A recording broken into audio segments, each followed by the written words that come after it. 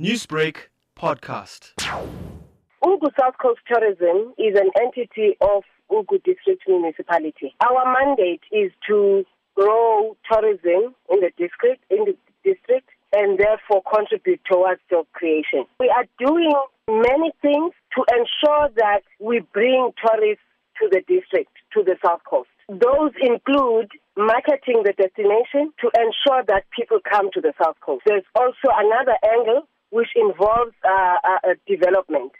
And that development looks at making sure that we expand the footprint of tourists to rural areas. And in doing that, we are saying tourists must go to those areas, and therefore there will be opportunities to create jobs for people to get income by doing too many things. One can be a tour guide. One could be running a homestay accommodation. We extend the geographical footprint to rural areas. That's one thing.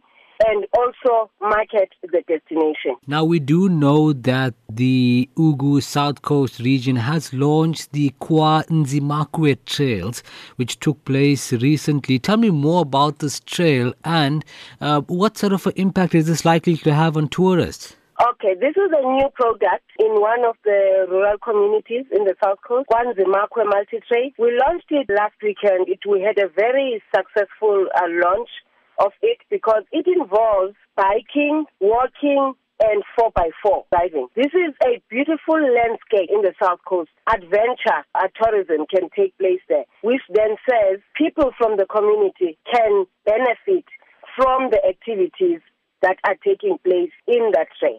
So we are expanding the products, developing the product that is going to attract tourists. Newsbreak, Lotus FM, powered by SABC News.